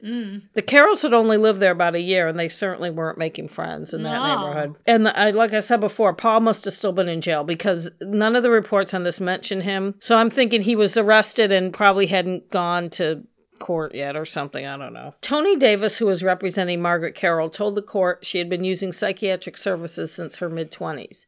He said, quote, "Following her admission to HMP Low Newton, which is a woman's prison, she had very severe problems and was hallucinating, believing herself to be involved with the spirit world and considering herself to be a black witch." And of course, some of the papers had to write that. "Woman said she's black witch." It's like, come on. The house was gutted, but the paper noted there were no other dogs on the property. The RSPCA had removed them after Molly's death, according to the Metro site. The Mirror said the other dogs were Katrina's, so they had several dogs, apparently. Dan Corday, who was defending Katrina Livingstone at Durham Crown Court, said, "This is somebody with an extremely difficult upbringing that left her extremely isolated. Effectively, her only communication was in that extremely close family group. She suffered a number of tragedies, including the loss of her own children who were taken into care. What she took solace in was her dogs." They were charged and convicted of arson where human life was endangered. I think that's the way they say it. Might be whatever. You know, you get the gist. Margaret and Katrina were sentenced each to 4 years in prison. And those are the stories. I think that the last two, a lot of them involve mental health. There are either people manipulating other people who are gullible or young or somehow mentally deficient. Right. I was going to say they're either people being manipulated or people with mental health issues. None of them convince me that there's any paranormal activity for any. And I also say it's hard when you're relying on the sources you're relying on to get a clear picture of a lot of what happened. Like the first one, the prejudice and everything was such. First of all, you don't even know if one of those women was set up or... You know, you don't know how much of the story was really true. Even true. I mean, I was thinking that Lila was but she might not have been. Right, because you're reading the press that's already coming from a place of prejudice. Yes. And law enforcement is coming from a place of prejudice. And you really don't know. I mean, you really don't know what really happened. Well, the implication in some of what I read, like a later story, that maybe Henri got Lila to do it. Right. To have Nancy do it, kind of. He wanted to get rid of his wife. And that would make sense. He sounded like an asshole either way. Yeah. And then the other ones, a lot of them was just mental illness. And like I said, it and takes people the are form of whatever easily influenced. Like it's the Ouija board is kind of a vessel yes. for people's mental illness. And you do push it. I mean, come on. It doesn't move on its own. I don't care what people say. No, I know. Give me a fucking break. So anyways, that was my... No, that was kind of very interesting. Yeah. Are we going to do our review? Oh, yeah, it's time for our recommendations. Our negative Nellies watching.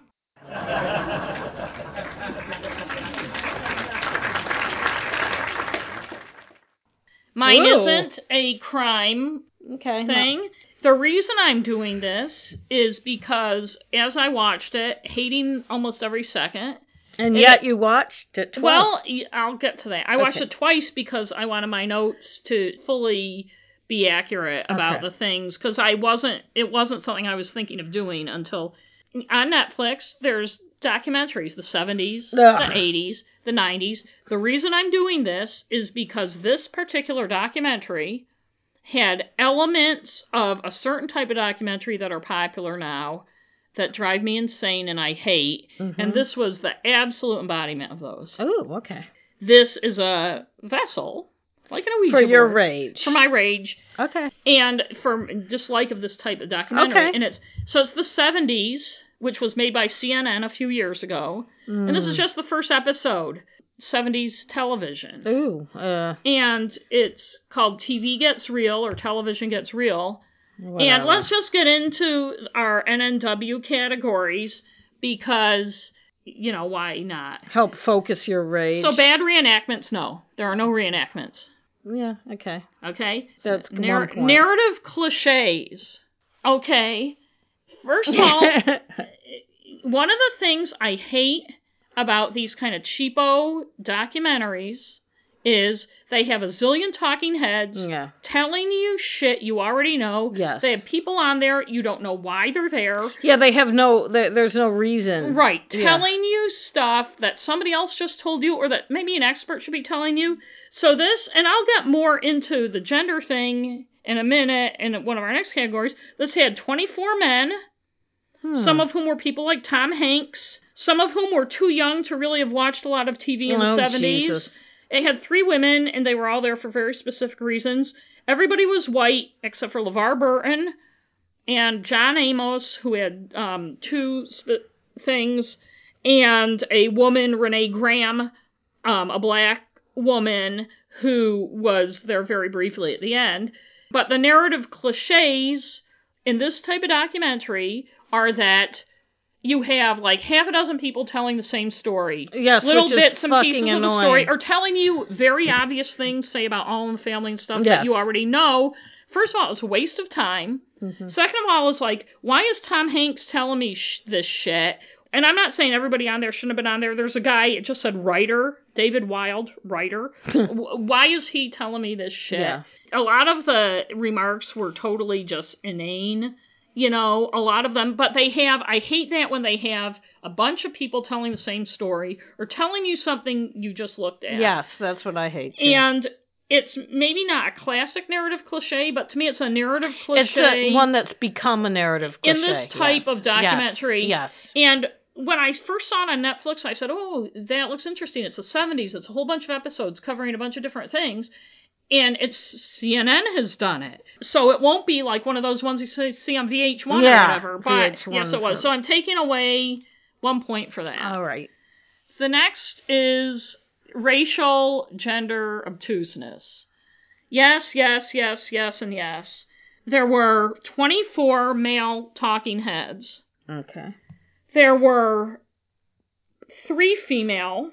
One was a woman named Elena Levine, who wrote a book called Wallowing in Sex, and I'm not sure what it was about. It's my life story. Yeah, me too. There was also a very brief appearance of Valerie Harper, only when they talked about the Mary Tyler Moore Show and Rhoda. And then there was a film from probably the early 80s of Penny Marshall, only when they talked about Laverne and Shirley. And it was obviously a TV reporter or somebody talking to her about Laverne and Shirley. That was the female representation on this entire friggin' show.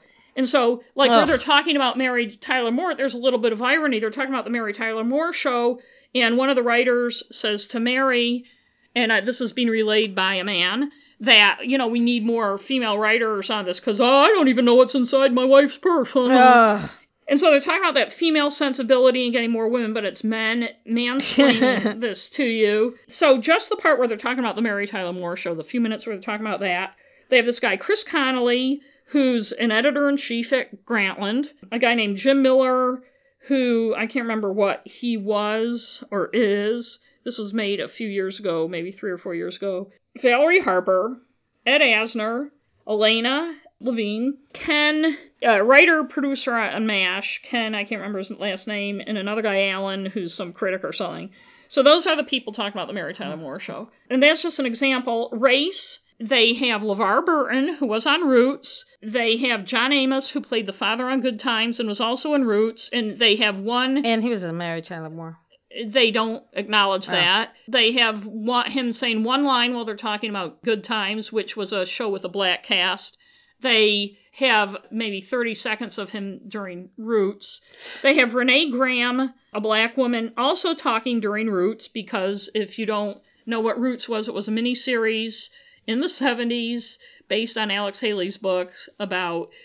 It starts out, the guy's a slave, he comes to America, blah, blah, blah, and it's all these generations. So they have 22 white men telling us about TV in the 70s. Some are just randomly chosen white men. Some are people who are specific to shows, like Robert Klein and Mike Farrell. But even they get to talk about other shows. Yeah. But the women and the black people, except for LeVar Burton, and no offense to LeVar Burton, but he's like, oh, Roots was not just a black story, it was for everybody. So he says these very conciliatory, the kind of things white people want to hear. Mm-hmm. This was all like gender and race from the white man's point of view when they talk. And their little bit of talking about gender and race on this thing, and I'm obviously going on and on, but they lose a point for that. Okay. Lack of good visuals. No, the only good thing were the clips from the shows. They had a lot of them. They showed some too much. They showed some that you've seen a million times before, but I don't take away anything for that. Missing pieces, many, many, many. Mm-hmm. One of the things, and this goes with narrative cliches, is it's a very superficial view of things. Yes. And they got into a lot of things, like the FCC trying to make Family Hour and how the TV producers and people thought about it. They have the dawn of cable. They have, Saturday Night Live, and then they have this inexplicable couple minutes about jiggle shows or TNA shows. But it's mostly the men, the talking heads, kind of giggling about it. And they don't make any points about it, any cultural points or why this was popular or what it was. One of the biggest ironies of the show is it starts with a black and white thing of Howard K. Smith, like, it must have been New Year's Eve 1969, saying, well, the dawn of blah, blah, blah has ended, and was... They constantly use, like, Mike Wallace from 60 Minutes, like, shot clips of him and clips of other news people. Not once do they mention the huge evolution of TV news from short 15 or 20-minute black and white news shows at the end of the 60s to things like 60 Minutes and TV news magazines and all those things. But TV news changed incredibly, and they use it to tell a lot of the story without ever mentioning what a big part of TV that was. They totally skipped the rise of the cop show from the 60s type. Weird. Yeah. It's funny because when they go into the whole FCC thing, they show the beginning of the Rookies, and then they say, we're not showing the Rookies tonight to bring you the special look at television, blah, blah, blah. But that was the era of, the Mod Squad started in the 60s, but the Rookies, I think I was saying 80s, in the 60s was also the FBI. Right. And all those kind of Dragnet. Those boring-ish procedural shows, but the 70s started being the character TV shows, and granted they weren't as good as the one in the 80s or the 90s, but it's like the Rookies and shows like that. I can't think of a ton of Streets of San Francisco, Starsky and Hutch. That's a total missing piece, and yet they went on and on and on about certain other shows like Three's Company and stuff during their jiggle thing. So they're losing a point for that. Another missing piece too is like when they talk, they go from Good Times, and then somebody in the Black Panthers complained to the producer about why can't you show black people doing good instead of having these living in poverty? And so then they segue into the Jeffersons, but yet how can you show the Jeffersons without the theme song? I know. Oh, and that's another thing, back to racial obtuseness.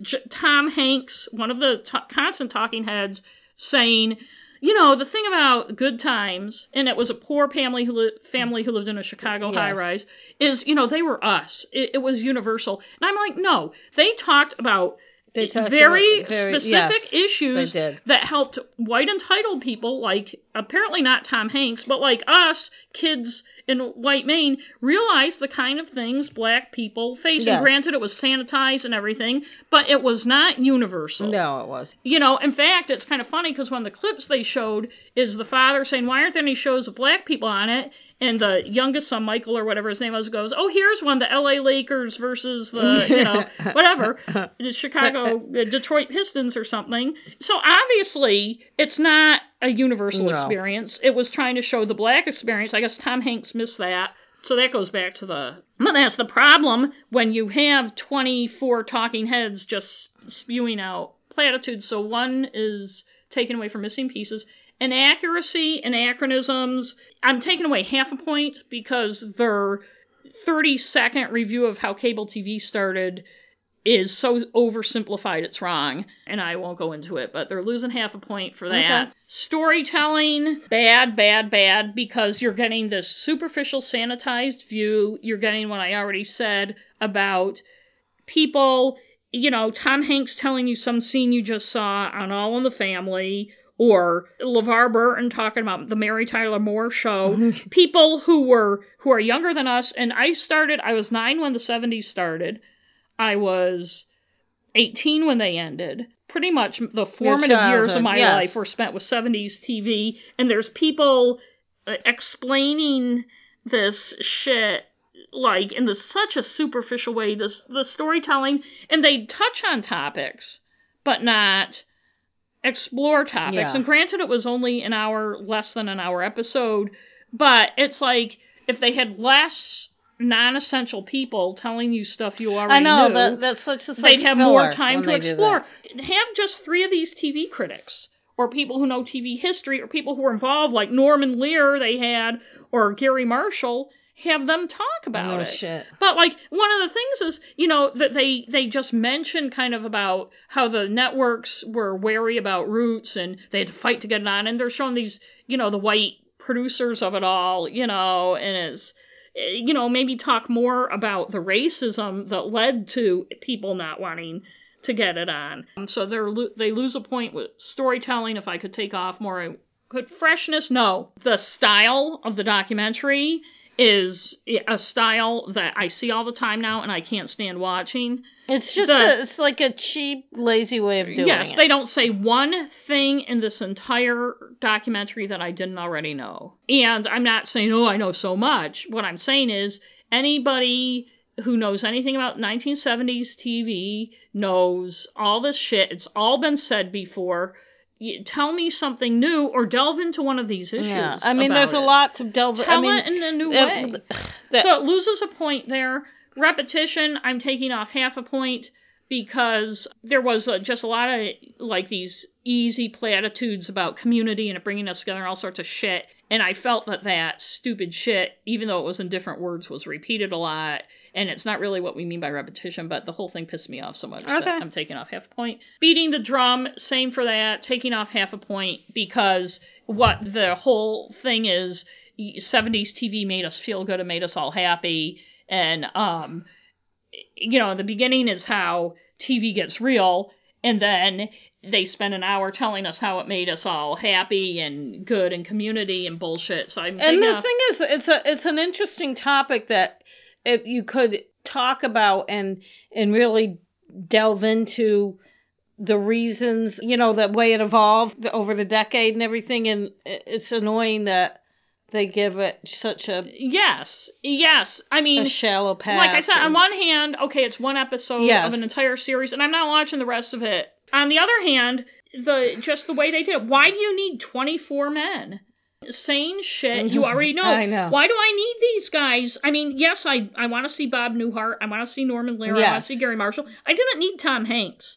I didn't need Chris Connolly or whatever his name, editor of Grantland. I didn't need, you know, maybe some of the critics. There was a guy critic on Fresh Air. I like Ed Asner. I want to see him. This guy, writer. He's just a writer. You know, and where were the women? There was 30 minutes where there was not a woman talking. Yeah. Even though they're talking about things that had to do with women. So my total after taking everything away, this gets a whopping 3.5 points out of 10. I have to say my lowest ever. Is it? I was going to ask you if it was the lowest. Yeah, I've never given a score. I don't think I've ever given a score lower than 7 or 7.5. But it's because, and I have a lot of notes here. There's a lot more I could say. But it's not just this episode of this documentary, but it's this type of thing that I see way too much of. I know there are people who get tired of hearing about gender stuff. When I'm watching a documentary and every fucking person is a man telling me shit I already knew, it's like, are there no women? It's just like being at work. And I bet if you're black and you're watching something like this and you're seeing white people telling you about the black Negative experience. Nellie's watching, yes. So it's our perspective. Right, and so, yeah, 3.5 for the 70s. I'm not going to watch the 80s. I'm not going to watch the 90s. And I'm not going to watch the rest of the 70s. I don't And I'm blame begging you, if there's anyone out there who has the capacity to do this, do a good documentary about TV that would be in very the 70s. Good. I'd love to. In fact, I saw another one months or a year or something ago that was equally annoying. Stop saying the same shit. We all know that All in the Family changed sitcoms. Tell me something new. Okay. Okay, so today I'm doing a podcast. Okay. I mean, I am doing But you're reviewing a podcast. My Negative Nellie review. This one is a comedy podcast. It's called True Crime Obsessed. And the hosts are Patrick Hines and Jillian Pensavalle. And the reason I'm doing it is because I just listened to a ton of them in a row, and I very much enjoy this podcast. Some people I don't think would, but I'll tell you about that after. Let me go through the list. Bad reenactments doesn't apply, although some podcasts do have reenactments. Oh, but you know what? Yes, and they bug me. Let me just tell you what the podcast is before I go ahead, because it'll help with the rating. They watch true crime documentaries, usually. Not shows, but usually movies. They watch Netflix and stuff, but it's not like, they don't watch TV series. They watch true crime, different ones like Making a Murderer and Evil Genius. Yeah, they did. Evil Genius was so funny when they did it. And they recap them. So similar to the other podcast you and I have, Groovy Tube. It's the same type of thing. It's been on hiatus, yes.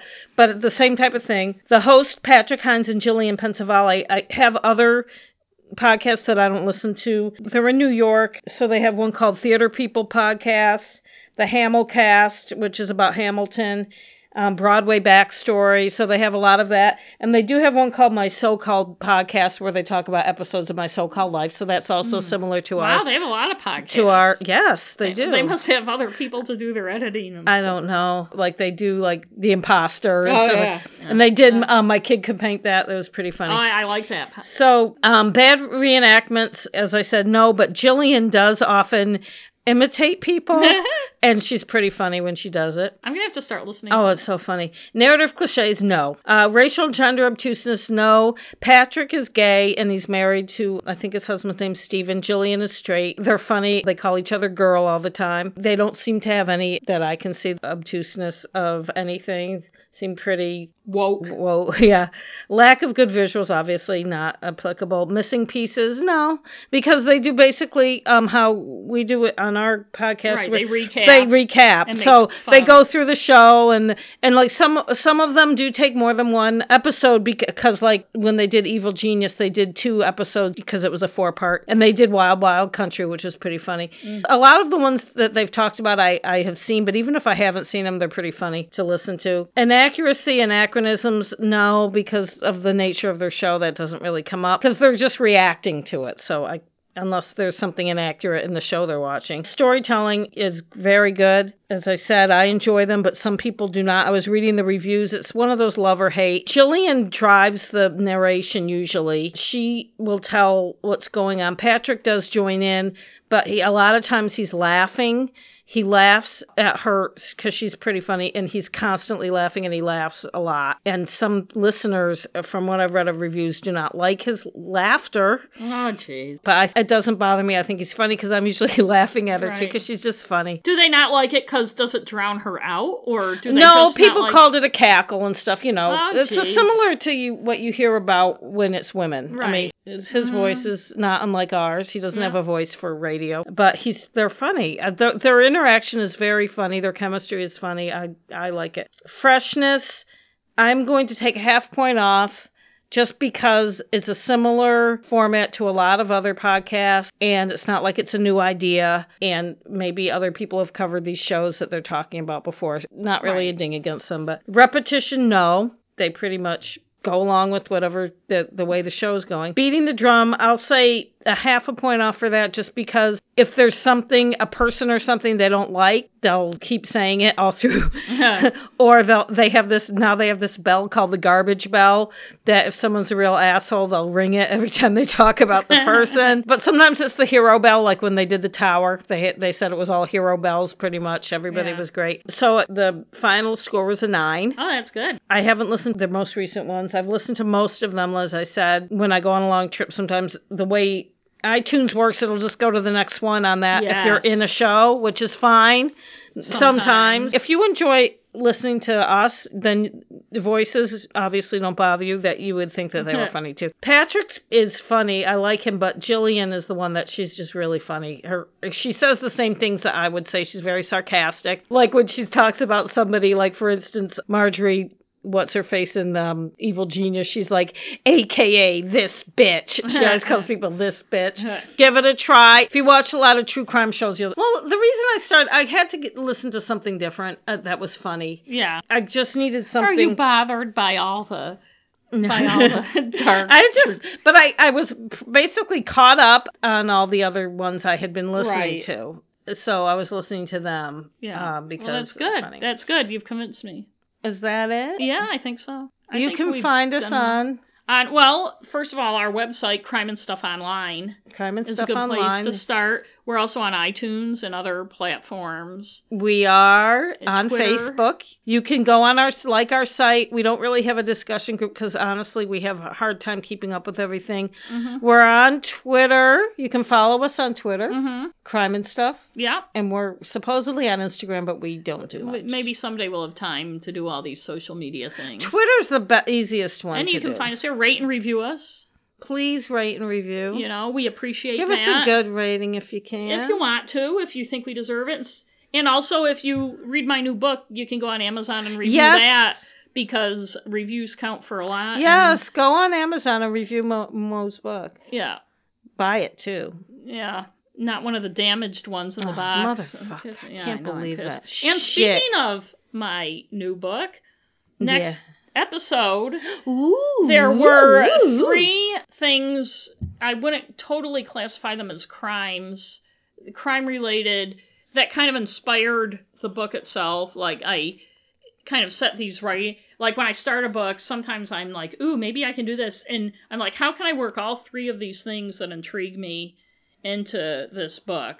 And so the next episode will be about one of them. Those 3. It'll all be 3. Kind of like, I'll do not long things. Some of them, inspiration of No News is.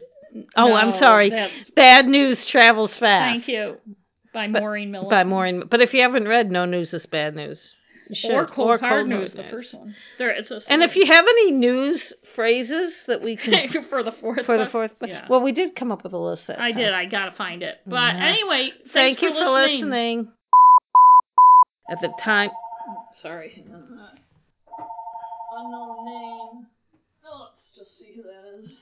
Okay, Mom and Dad. I never... Are you kidding? All I got are calls from bill collectors. I know. Hi, this is Maureen Milliken. Please leave a message. Thanks. Yeah. I know the feeling.